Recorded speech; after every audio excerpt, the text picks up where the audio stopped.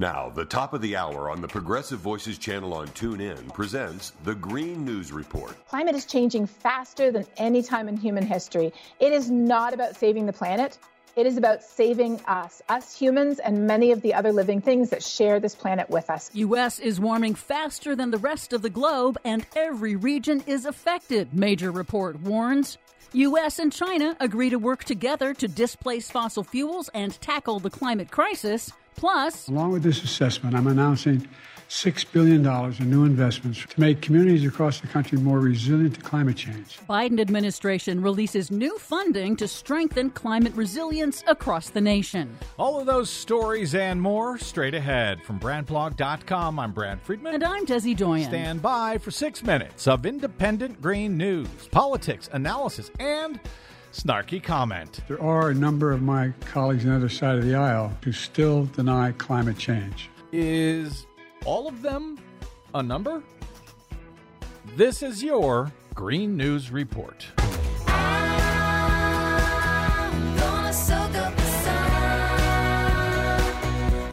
Okay, Desi Doyen. Wow. A bunch of climate reports this week.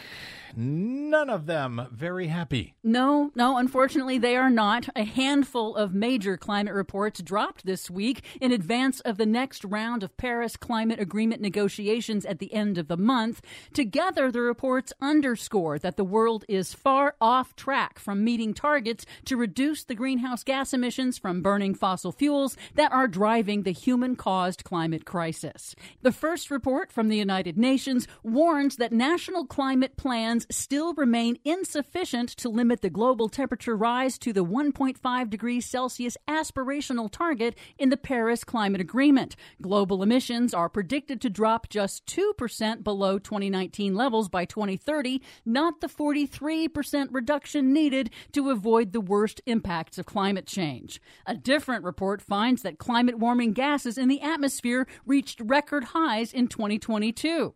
But the biggest of all was the Biden administration's release of the fifth National Climate Assessment, compiled by several federal agencies. It's an exhaustive survey of climate impacts and risks in every corner of the United States. It describes how intensifying climate change is already here, already disrupting lives, the economy, and vital ecosystems, and is, quote, worsening across every region of the United States. And worse in the United States than it is pretty much everywhere else across the globe. Yes, overall, the U.S. is warming 60% faster than the rest of the world. And the report delves deep with an interactive atlas to zoom down to every county in the nation. No place in the U.S. is safe from climate change. Extreme heat, precipitation, and flooding events are all increasing in every region, impacting water supplies, crops, local economies, and more. The rate of sea level rise is accelerating.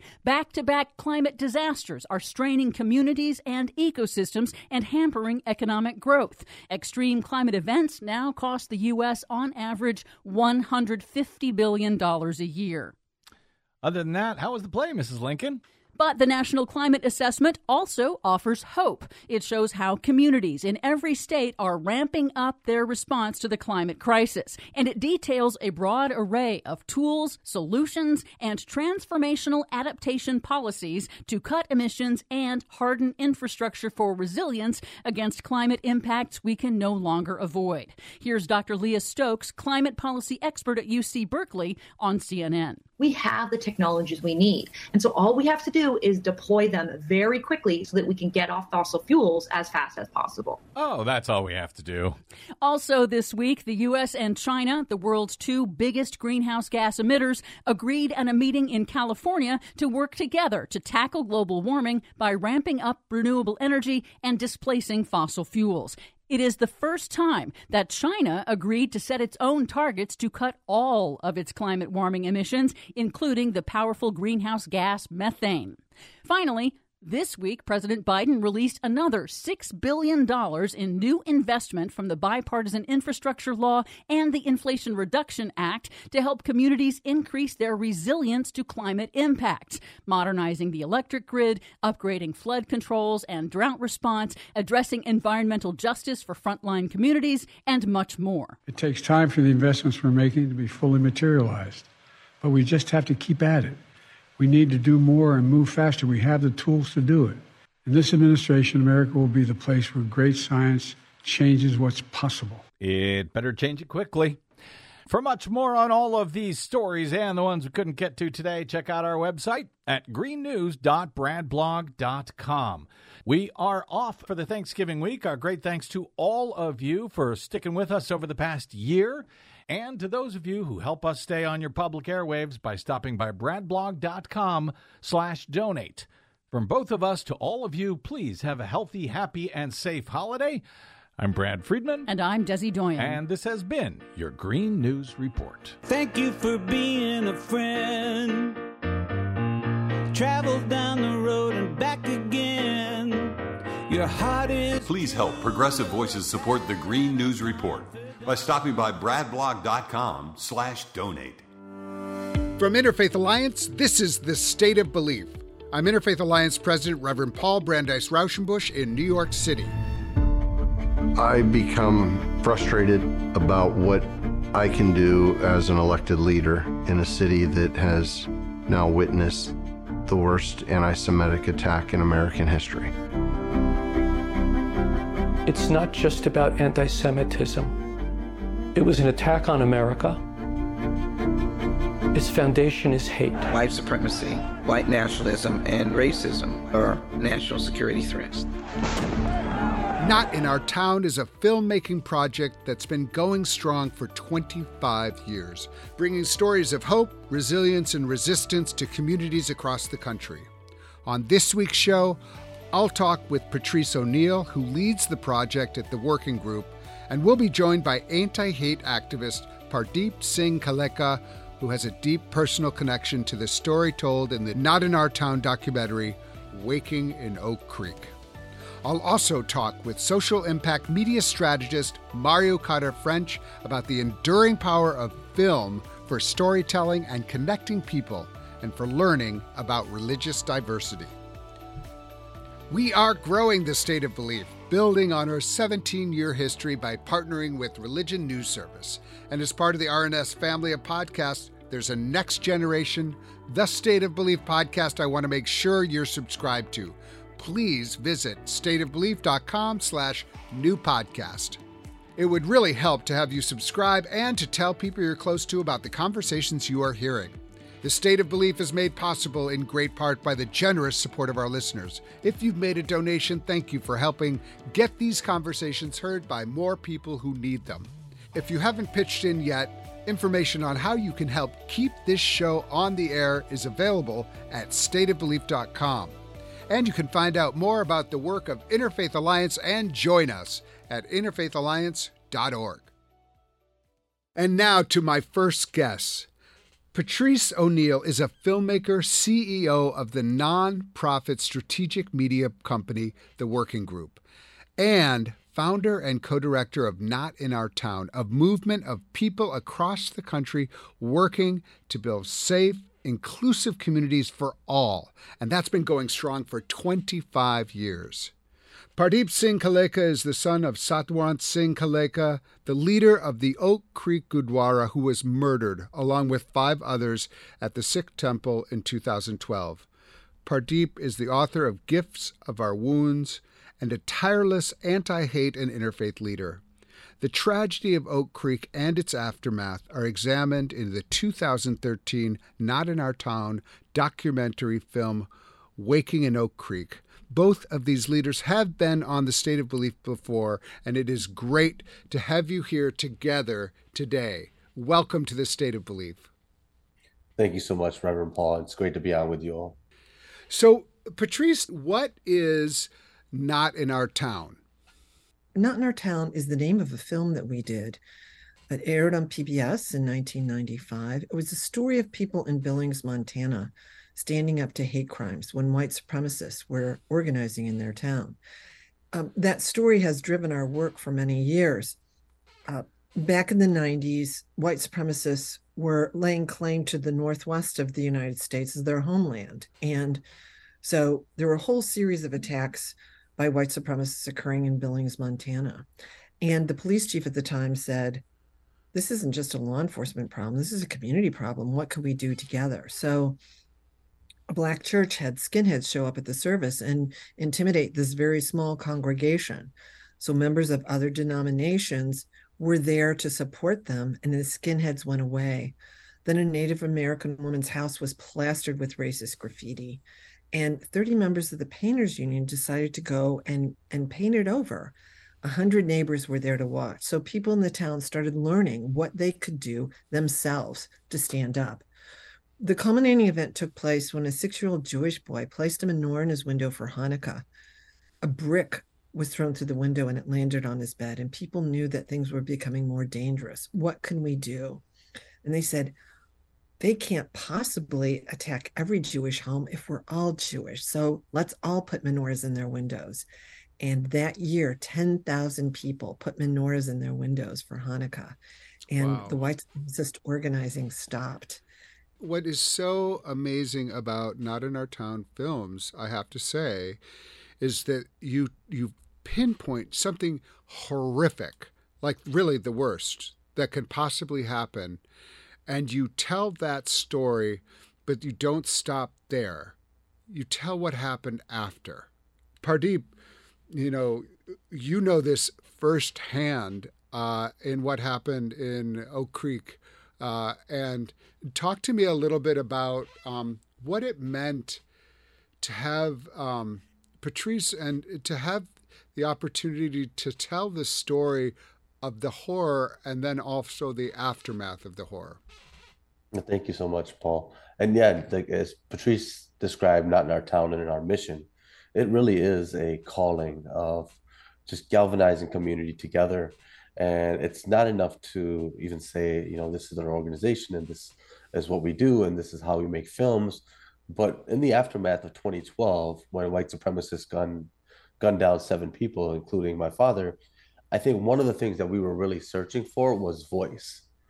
And how can we speak up on behalf of our own community? And we appreciated so many communities from diverse faiths who came together in the aftermath of that. People made a choice that Sunday to not go home and to show up and be outside of a gurdwara. And we really felt the responsibility of even speaking up for those communities to say thank you. We will never forget this. In our lowest moment, people showed up, and that was their belief. That was what they knew how to do. And over the years, Not in Our Town and the films that are made are about restoring community, restoring faith, restoring belief, restoring hope. And you see it within every one of these stories. And it comes from a unique place of saying, in our sort of media culture that we have, a lot of times we give a lot of voice to the people who cause the harm, right? The perpetrators, the people who are the aggressors over the dominant, what we see as dominance in culture.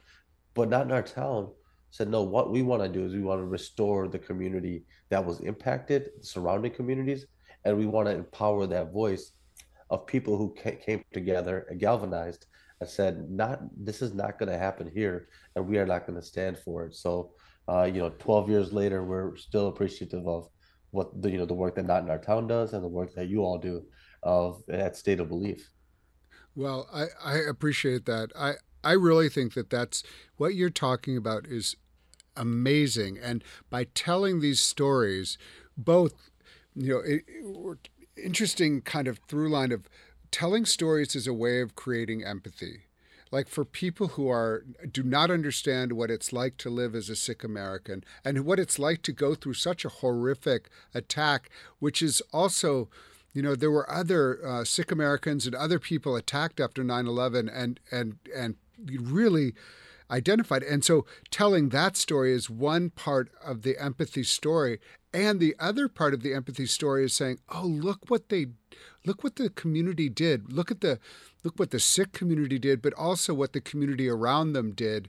And it's a way to inspire us and prepare us and to have our minds and our hearts and our spirits opened up to the opportunities of how we should be prepared to respond when terrible things hit. Because we're in a moment where, unfortunately, hate has not gone away. The things that you have described in Billings, Montana, in Oak Creek, Wisconsin, and you've done other important films that I want to get to in Pittsburgh and others, that kind of hate has not gone away. In fact, right now we're seeing an epidemic, in fact, of hate across the country. You all have been part of organizing something called Unite Against Hate. Tell me what that is and what you're trying to accomplish with this. I think, you just completed a week of Unite Against Hate. What is that, and how can people learn more about it? Our stories about what local communities can do to stand up to hate led us to United Against Hate Week. And this is now this week we just launched the 6th United Against Hate Week. And it started with white supremacists marching through the Bay Area cities, San Francisco, Berkeley, Oakland. And in the city of Berkeley, the mayor and his chief of staff, Jack McCormick, were standing on the steps of City Hall saying, what can we do? There's melee in our streets. These white supremacists are marching to the streets, and there's violence in the streets. What can regular citizens do? So they started making these posters, and they handed them out in the city. And then Oakland wanted them. And then 13 other cities asked for posters that said, our town stands united against hate. And it was so inspiring, I think, for all of us who were so distraught about these hate groups marching in our town, to see there's resistance in every store, in so many windows in our town. So we brought these communities together and said, you did the posters, what do you want to do next? And this was their brainchild. These cities came together and said, we want to do a United Against Hate Week. And this is the 6th. It's fantastic. And I think it points to the idea that if you can give people the tools to come together, to do something tangible, to show up in a way that will make a difference in the lives of those who have been harmed, but also to create a vision for a different kind of future. Pardeep, you are, as Patrice mentioned, an exemplar in this. And I think many of us who have not gone through what you've gone through are kind of somewhat in awe, and we ask ourselves the question, could I do what he did? And I think what you offer us is kind of like, not only can you, but you actually kind of, if I can do it, I'm not like some sort of mythical creature out there. I'm a real person who had his own struggles. I mean, talk to us a little bit about how you understand your own story as something that people can really relate to, and then how you turn that into such an inspiring avenue for us to learn and to be inspired and to be encouraged and maybe even be more brave than we think we could be in difficult moments. No, thank you for that question, Reverend Paul. And I think about, as you mentioned, tools. I also think about we got to combine the tools. We have to combine the tools with willpower. And part of that I fundamentally believe is near and dear to all of our faiths when we practice from that place of compassion and love, and as you said, empathy. And we have to have that strength going forward. We are facing incredible challenges. The world will continue to face incredible challenges. I know that there's a lot of people who feel raw and torn and feel like sometimes the amount of pain that is happening in the world is unsurmountable. But I just encourage people to say, you know what, this is what you are meant for. This is when you need to lean into your faith. And this is a great, not that we would want suffering to happen to anyone, right? But this is a great opportunity for us to address things so that these challenges are addressed in our lifetime and don't need to be, something that our kids need to take on. And I think that was really the inspiration of why we were doing what we were doing. Was I saw the long faces of kids and generations who felt like white supremacy hated them, and then they should hate themselves. And so really took it on and said, you know what, if I don't do this work personally from a place of showing them that we can get further upstream. And that's what United Against Hate Week is about. 2017, we had a rally in Berkeley, and that was in response to white supremacists who were attacking. Fast forward to today, to 2023, we are building an entire infrastructure to be able to monitor, address, and get in front of hate before it happens. We are having the conversations that we probably should have had a very long time ago, and now nobody can hide from those conversations of how geopolitics affects, our everyday life. And that's okay. Yes, it's heavy. Yes, we care. Yes, we feel raw, but we all need to lean into our faiths and know that we have courage there. I so appreciate that. I wonder if you can talk a little bit, Patrice, about the one of your more recent films, which is called Repairing the World, Stories from the Tree of Life. This is the terrible story of the shooting that happened in the synagogue in Pittsburgh. Talk to us about the experience of making that film, and what were some of the things that, as you were going in as a filmmaker, you were just aware of that you were stepping into? Well, our stories are not about the horror of hate. They're about what we can do about it. And Pardeep and I had been traveling around the country showing Waking in Oak Creek and sparking discussions. And in the discussions of our films, people don't often talk about the town that it's about. So they weren't necessarily talking about Oak Creek. They were talking about their own experiences.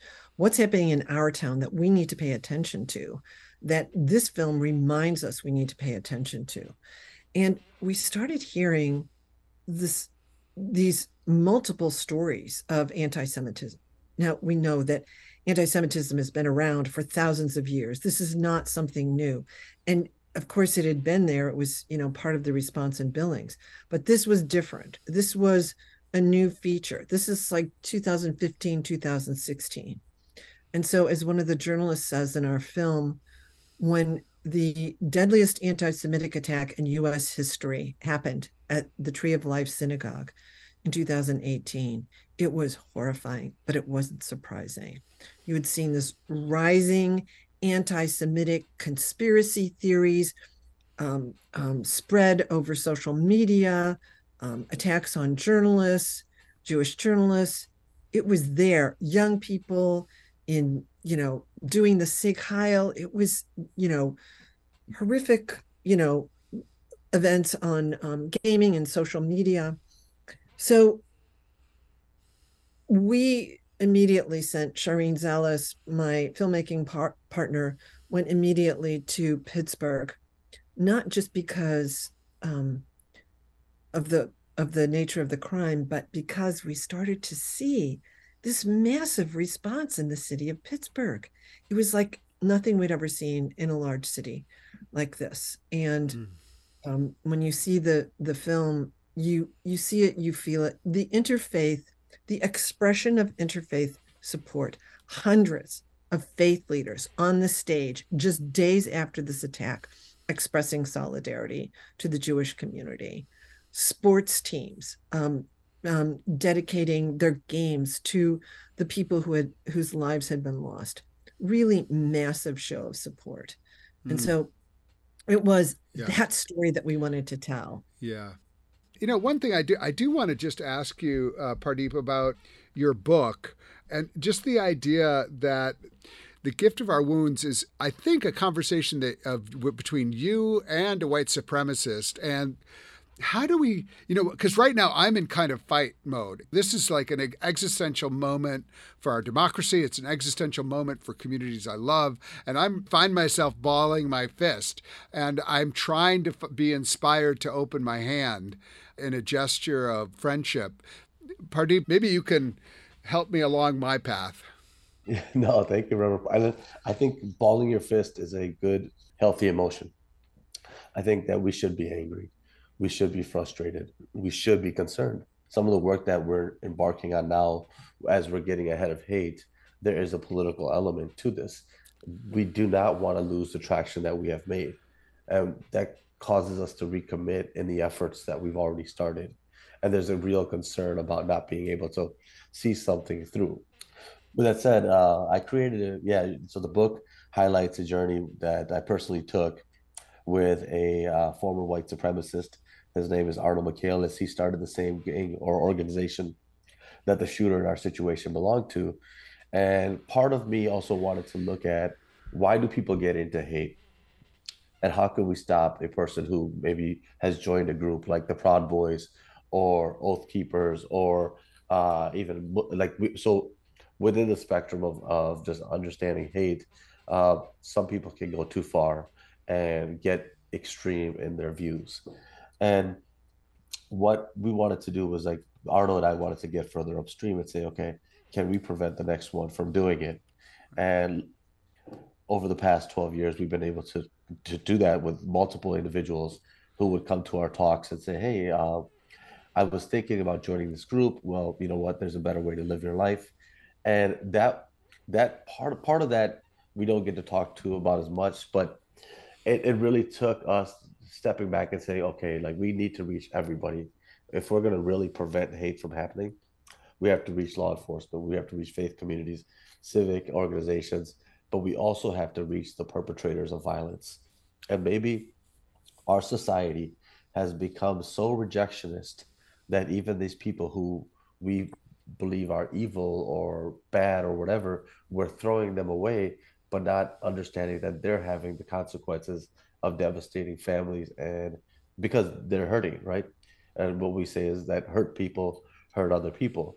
And in my own personal journey, Arnold Michaelis, sometimes we look for people who will be the ones that went, okay, I'll go to this person for support because I know they're supportive. But sometimes to heal ourselves, really, we need to go to a person that may challenge us.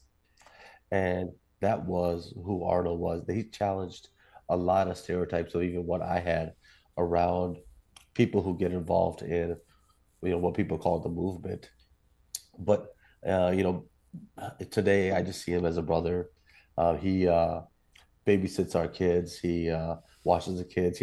We know his family well. He knows our family well. We live about 15 miles from one another. So we hang out quite a bit. And I think the best testament to this is I called him one day and I said, this was about 5 years after the shooting. And I just said, thank you. He's like, thank you for what? Well, thank you for raising your hand. Thank you for, because a lot of times people will not raise their hand. They will say, you know what, I don't want to do that work because it's messy, it's ugly. I have a lot of guilt around my past. And I said, thank you for being a brother. And thank you for also being a therapist. I'm in the mental health world. And I could say that he has done more for my sort of personal mental health journey than maybe anybody could have. But with that said as well, I have never, ever, ever forgotten all of the people from different communities, especially faith-based communities, who have shown up and continue to show up. And I think that there's something that strikes us at our core when a synagogue gets attacked, when a gurdwara gets attacked, when a church gets attacked, when a masjid gets attacked. Because what we know that those places aren't just places. Those places are where people get married, people cry, people lose their life, people grieve together, right? These are communities that people gather together and want to drop all of the sort of like the armor that they have about the world and just find themselves closer to God.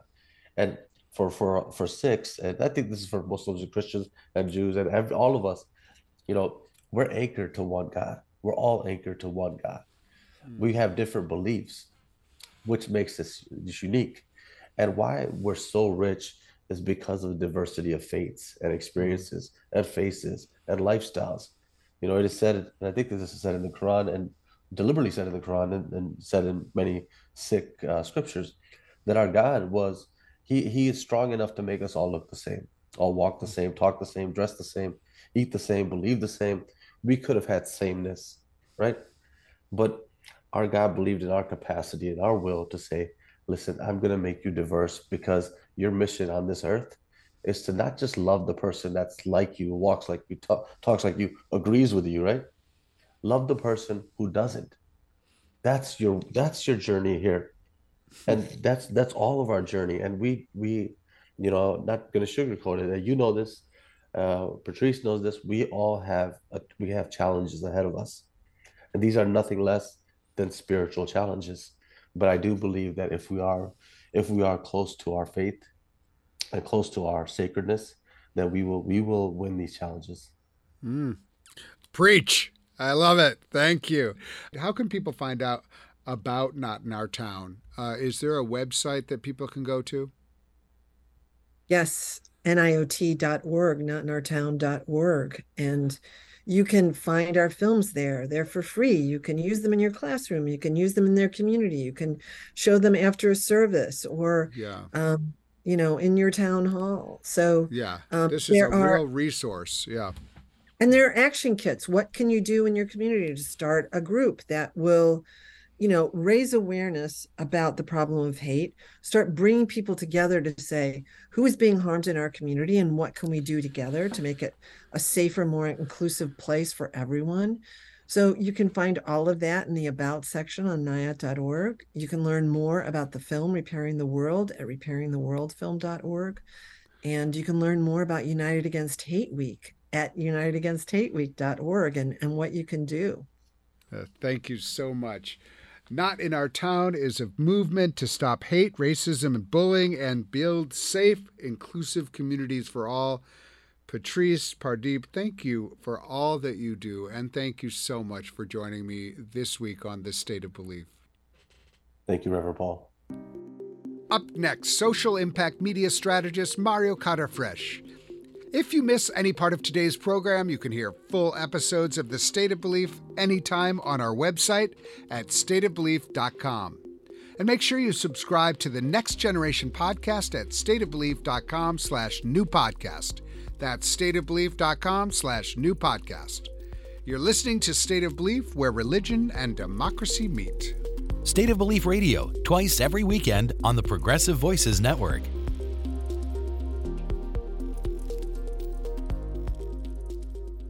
911, what's your emergency? America's healthcare system is broken and people are dying. Welcome to Code WAC, where we shine a light on America's callous healthcare system, how it hurts us, and what we can do about it. I'm your host, Brenda Gazar.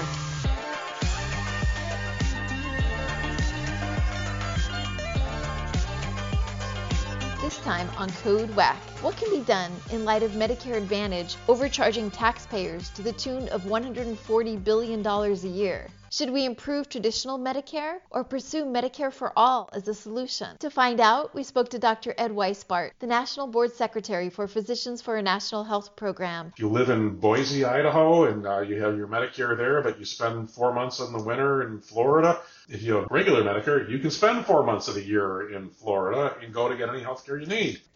If you have Medicare Advantage or any other insurance and you go to Florida, you wind up only being able to get emergency care paid for if you're lucky. Yeah, a one single payer based on Medicare, fix the things that are wrong with Medicare and give that to everybody in the country, and we would save money. The country would spend less on healthcare. We would stop having to, every year rethink, well, do I want Blue Cross? Do I want Humana? Do I want Cigna? We just, stop that. What's their one job? Their one job, the one thing they get, the insurance companies get, is they're tasked with telling us which doctors and hospitals we can't use. Who would do that? Who would set up a system like this? It's nuts. So yeah, I think single payer Medicare for all, improved Medicare in the ways we were talking about is really the right way to go. Get the full Code WAC story on progressivevoices.com and on the PV app. Catch all our episodes by subscribing to Code WAC wherever you find your podcasts. This podcast is powered by Heal California, a nonprofit that uplifts the voices of those fighting for healthcare reform around the country. Until next time, stay healthy. Whether you're listening to Leslie Marshall each Tuesday through Friday or Brad Bannon each Monday, you can hear them from 6 to 7 p.m. Eastern on the Progressive Voices Network. Here's a sample of what you'll hear. Believe it or not, there are glimmers of hope, and there are some positive things going on in our lives. And I know that many of you don't feel that way, but we, especially as Americans, compared to most of the world, are truly, truly blessed. Scott Paul, he's president of the Alliance for American Manufacturing, the AAM. Scott, welcome. You can fight opinions. You certainly can fight fiction, but you can't fight facts based on figures. And the U.S. Treasury Department released a report on the historically equitable economic recovery from the pandemic. And this new report shows that President Biden's American Rescue Plan effectively delivered resources and aid to historically underserved communities, enabling economic recovery far more quickly than in previous turndowns. Can you speak to that a little bit? Yep. Because obviously you need recovery for the lights to be back on and the machines to be going at the manufacturing factories and plants throughout America. But I do think it's important for folks to understand, particularly the dire straits we were in economically and how we emerged from that. And it's important for a couple of reasons. In the past, when we've had recessions, two things have happened. Usually, in the aftermath of that recession, inequality has widened. The rich, bounce back faster and better, and the middle class gets a little hollowed out, and the poor fall behind. And that's true along, racial demographic lines. And the other thing that usually happens is that manufacturing gets permanently smaller from a jobs perspective. Now we have a wealth gap between whites, blacks, Latinos that is still there, but it's shrinking. We have unemployment rates that are almost at historic lows, depending on the month, for not only whites, but also Black and Hispanic workers, which I think is important. And we saw manufacturing bounce back and, in fact, has added more jobs than we lost during the last recession. So all of this is, wiping away 30 or 40 years of economic history, and it wasn't an accident. Again, that's Leslie Marshall every Tuesday through Friday and Brad Bannon every Monday from 6 to 7 p.m. Eastern on the Progressive Voices Network. You're listening to State of Belief Radio on the Progressive Voices Network.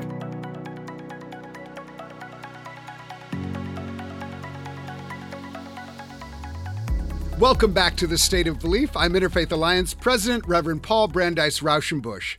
My next guest is Mario Cader-Frech, a pioneering social impact media strategist, storyteller, and creator. Mario worked for nearly 15 years at Viacom International as Senior Vice President of Public Affairs and Social Responsibility, and is now a student at Harvard Divinity School and a Media and Entertainment Fellow in the Harvard Religion and Public Life, where he developed an organization dedicated to bringing religious literacy to Hollywood called deeperdive.org. Mario, welcome to the State of Belief. Thank you very much, Paul. It's a pleasure to be here. And I know you're actually kind of towards the end of your first semester at Harvard Divinity, so thank you for spending some time with us. But you've had a whole career, and you've done so much cool work in media, and I love that you're bringing it to religious literacy and how we can understand religion more. But before we get there, talk a little bit about your background. Where are you from, and how did you get to this incredible career and now at Harvard? Sure. I was born and raised in El Salvador. I went to school in Georgetown University. And after graduation, I was oscillating between DC and Miami when I met in a very serendipitous way at a dinner the then president of MTV, Antoinette Zell. And we struck into a very deep conversation about how media is a catalyst for social impact. And it's something that she wanted to do at the time. This is right around the year 2000. She felt that MTV was not just a brand, but it was a culture maker. And as such, she felt the responsibility of also not only entertaining through music and entertaining TV shows that were at the time in their infancy stage. she thought that we could interweave social impact messaging. And I couldn't believe that actually somebody like MTV was interested in social impact. And she offered me the job. She offered me the job to, as a 6-month temp, to help her write the roadmap on how you could achieve this. And once we finished writing it, she said, "Would you like to stay?" And I said, "I'll stay for 6 months and see how it goes." And that became almost 20 years. I worked for 15 years as an employee. And then I've been working, producing MTV documentaries as a non-employee, as a consultant since 2017. And right now I am in the midst of producing a mini-series of short documentaries for MTV. It's just great. And some of these documentaries were, I just should mention, like they dealt with issues that were really important for people who were kind of adhered to the MTV brand. Things like AIDS at the time, right? HIV, AIDS, so things go ahead. Correct. Yeah, when we did HIV, AIDS. We did topics that at the moment were very new to the general market and to youth as well. Human trafficking was right after HIV AIDS. It was a topic that nobody was even touching. And MTV was the first one, like HIV AIDS. Then we had the environment, we have recycling. Teen pregnancy the percentages were so high in the US that MTV decided to co-produce an entire TV show that became a brand, a franchise for many, many seasons called Teen Mom and 16 and Pregnant. And the research shows, independent research shows that in the areas where the TV show was consumed the most, teen pregnancy percentages dropped. So it was evident that the idea that this woman, Antoinette Zell, had back in 2000 was not only a culture maker, but it was an impact maker. Right. And what's interesting is that you also had a religious background. I mean, you kind of went through your own spiritual journey, right? I mean, you were raised in the Catholic Church, and then you kind of went through your own spiritual journey, but it's been a really important part of your life, obviously. Yes, I think that as many Americans in the U.S., in Europe and Latin America as well, we're seeking diverse forms of reaching greatness, God, enlightenment through some type of a spirituality. And I've always been a very curious person. I never quite left my religion. I just went into others as an interloper to see how things worked somewhere else, while always safely keeping one foot where I belong. I married a Jew. Then I was very interested in Kabbalah. Later, I became very interested in the practice of yoga, which I know it's a whole different conversation, but that led me into meditation, into Hinduism meditation, into Buddhism meditation. So eventually, I created what I call my own a la carte religion, while continuing with the base of what I was raised. I have borrowed as I feel I need to supplement or to make me into a more wholesome person. Yeah, and I think that actually a lot of us have gone through that, have been on a search and then found things that are of value and things that, we're not so interested in, and we create something. But it's part of that, I think, is really beginning to understand, I see, I can appreciate what this is for what it is. And, I'm wondering if that search didn't also help you kind of get to the place where you are now, where absolutely you see all of your background of incredible storytelling and, documentary and impact, entertainment. And then, beginning to imagine, how can that help me understand religious diversity and the fact that they can be different, but they don't have to be worse or better. I think that's what so talk to me a little bit about how you began to fuse those two wonderful passions. So that curiosity of learning about other religions, which I was part of, I'm sure millions of people, led me to travel around the world and actually experience these religions in their own place. And I was able to understand what religions around the world looked like in the last 15, 20 years. That has been my travels to learn about religions. And that gave me the curiosity to watch the TV that we were making, the content that we were making, the content that everybody's making in Hollywood, that they're still representing those religions that I have just seen firsthand, so different from what I was looking at on television or in the films. And that curiosity led me to, why are we still using these old stereotypes? How come we, the media makers, the culture makers, have not come up to speed to be able to represent what the different religions look like today? And that brought me to what is known as the Religious Literacy Project at the Harvard Divinity School. I came here to take one course 8 years ago. And that curiosity became very deep curiosity. And so I did take the program that is offered in collaboration between the Divinity School and the Extension School for Professionals. And it's a higher education certificate to learn about religion. And that's where I became informed about religious literacy. And with that information, I created a deeper dive. So just to clarify, it's not a project that I created for HDS.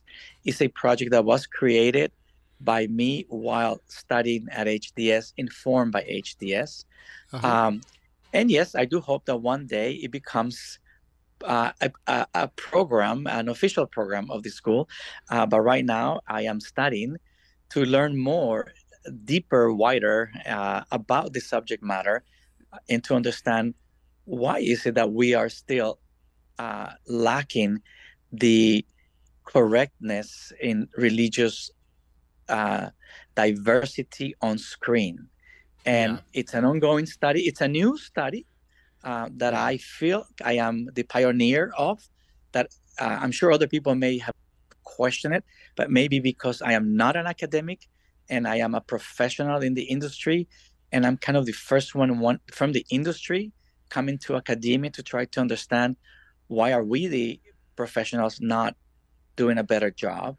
And so I created this deeper dive project, which is it's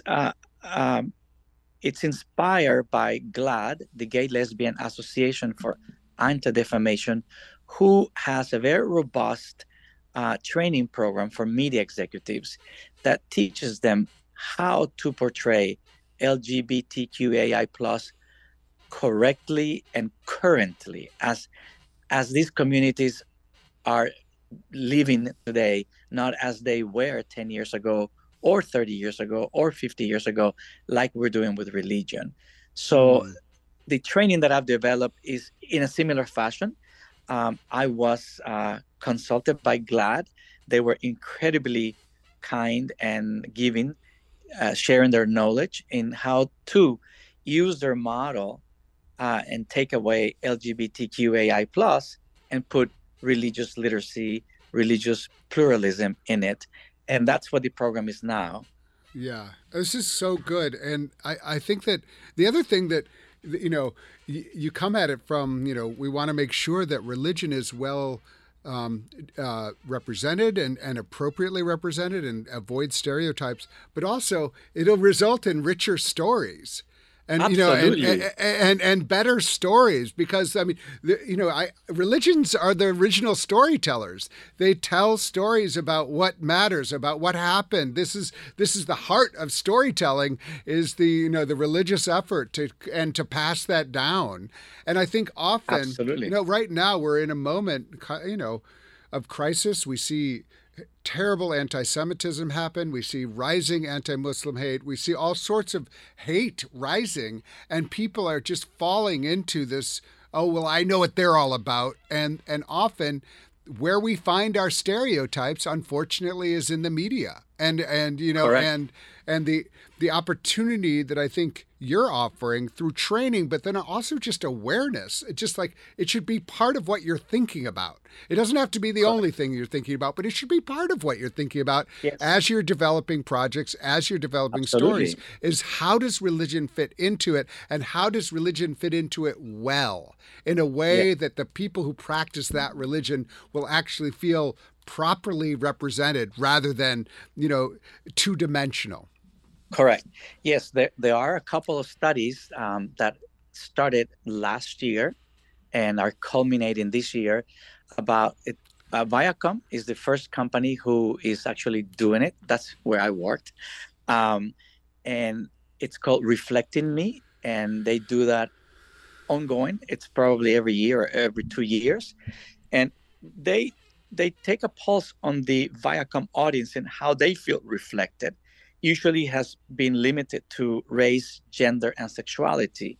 And this year, they added religion to it. And I cannot wait to see what the results are going to be, because I feel like they're going to prove my thesis that we're not reflecting them. We're not reflecting the different communities correctly. There is another organization that just finished a similar study, and it's called Harris X. They are going to publish that in January or February.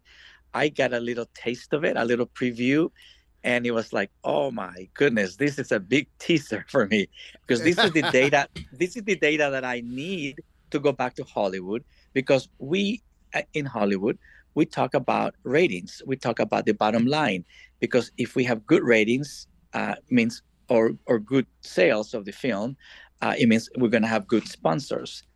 And it's all, at the end of the day, it's good to have a content that makes money, because you can make more content and you can create jobs and et cetera, et cetera. We know that hitting the bottom line is important. And like you said, the better we reflect the audiences, the more engaging the content is going to be with the audience, and they're going to get better ratings. They're going to get more sales.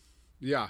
So all you Hollywood executives out there, you're going to be hiring Mario and Deeper Dive very soon if you want good sales. You heard it first here on The State of Belief. One thing that we need right now is empathy, and we need to be able to put ourselves in someone else's shoes and to imagine ourselves as wherever other people are. And I think of film and video as some of the strongest ways, as well as books, that we can step into another life and say, oh, okay, I had not seen that before, but now I'm seeing it. And we are also talking to the folks in Not in Our Town who have done films about the shooting in Pittsburgh and the shooting at Oak Creek, and they're really trying to help people come along with empathy to other communities and stand with them as much as possible.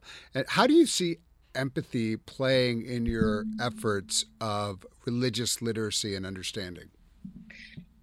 There's an old saying somewhere that I picked it up, that we are what we consume. And it's not just about food, but it's also about what we consume in books and on screens, correct? The more nuance and the better representations we have on screen, the more educated the general audience will be about anything. So if you look today, what the diversity, equity, and inclusion in Hollywood has done for the LGBTQAI community, for women, for Blacks, and to a certain extent for Hispanics and Asians, we, the general market, we go out on the streets and we are more likely to have more empathy, less, and be more tolerant about meeting someone that is not from our immediate circle, whether it's a woman, whether it's a Black, whether it's a gay, or whatever it may be. That is what we are not. I think today, if you ask a 30-year-old person to describe a gay person, the 30-year-old or younger may not even understand the question, because what they are consuming on the screen is there's so much nuance and variety and diversity on sexuality that to them it's not the same issue for someone who is like our age, over 50, that we were raised with certain images and certain parameters of what people look like. So the more varied and accurate, it's not just diversity and equity and inclusion, it's accuracy to what it looks like today out there on the street. So even if you are trying to do diversity, equity, and inclusion of, let's say, women and Blacks on TV, but you're not being nuance about, there's no nuance about it, or being diverse enough, we're consuming this. We're going to go out on the street and find women that look different and Blacks that look different, and we're going to still be, let's say, feeling that they are other. While I think Hollywood is doing a great job to show the variety of today's women in the U.S. or today's Blacks in the U.S. I think they're doing a great job. And I think we have to do better around religion is the punchline. Yeah, this is so great. What is your? I like to ask. First of all, let me just say, everybody should go now to deeperdive.org, check it out, and learn. And even if you're not a media mogul, you can look at deeperdive.org, and I guarantee you, because I've spent some time on the site, you're going to learn things, and it's going to be really an enjoyable read. I like to end the program asking everyone, what gives you hope? What do you see that gives you hope right now? What gives me hope, specifically to the work that I'm doing, is that I have tested this thesis in Hollywood, in Miami, and in New York with top media executives. When I tell you top media executives, and also with the executives who are in the director and VP level that are managing the diversity, equity, and inclusion. And I want to almost say that 100%, but I'm sure it's 99 because there's 1% room for error. 99% of them are so supportive of the work that I'm doing because they feel that it's very needed. And at the same time, they see that nobody else is doing it. So it gives me hope that Hollywood is very receptive and very willing to accept change and to accept more requirements for diversity, equity, and inclusion. And as you can only imagine, that to a lot of people, that may be like, oh, here comes yet just one more movement that we got to deal with. But this is really the one movement we should have been dealing with from the beginning of the beginnings, because religion is not the only, but religion is the movement that touches all the movements. Mm-hmm. Thank you. Mario Cader-Frech is a social impact media strategist, storyteller, and creator. For over 20 years, his groundbreaking original content has premiered globally on MTV, Nickelodeon, VH1, Comedy Central, Paramount, and elsewhere. He's a philanthropist, an author, and an inspiration. Mario, thank you so much for being with us today on The State of Belief. Thank you very much. And that's all the time we have for The State of Belief this week. Be sure to subscribe to the new and improved podcast called The State of Belief at Apple Podcasts or your favorite podcast platform, or at stateofbelief.com/new podcast. Subscribe to The State of Belief today. We need your help keeping The State of Belief going. I hope you'll consider being a partner in this crucial work by making a financial contribution today. Information on how to donate is available at stateofbelief.com. That's stateofbelief.com. And if you're getting something out of this show, share it with your friends and family. Let's get more people listening and keep these conversations going when the show is over. Follow us on Facebook and Instagram at State of Belief and share State of Belief with the people in your networks. The views and opinions expressed on this program do not necessarily reflect those of Religion News Service or Religion News Foundation. The State of Belief is produced by Ray Kirstein and is a production of Interfaith Alliance. Become a member today at interfaithalliance.org. And be sure to join us next week. We will be talking with the Reverend Jim Martin about gratitude and Thanksgiving. I can't wait. Until then, I'm Paul Brandes Reichenbusch on The State of Belief, where religion and democracy meet.